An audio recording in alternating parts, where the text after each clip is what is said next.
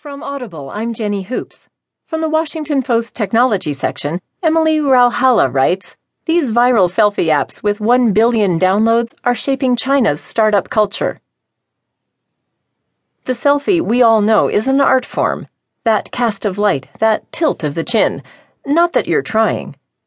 But at the southern Chinese headquarters of Meitu, the maker of some of the world's most popular beauty apps, the selfie is also science.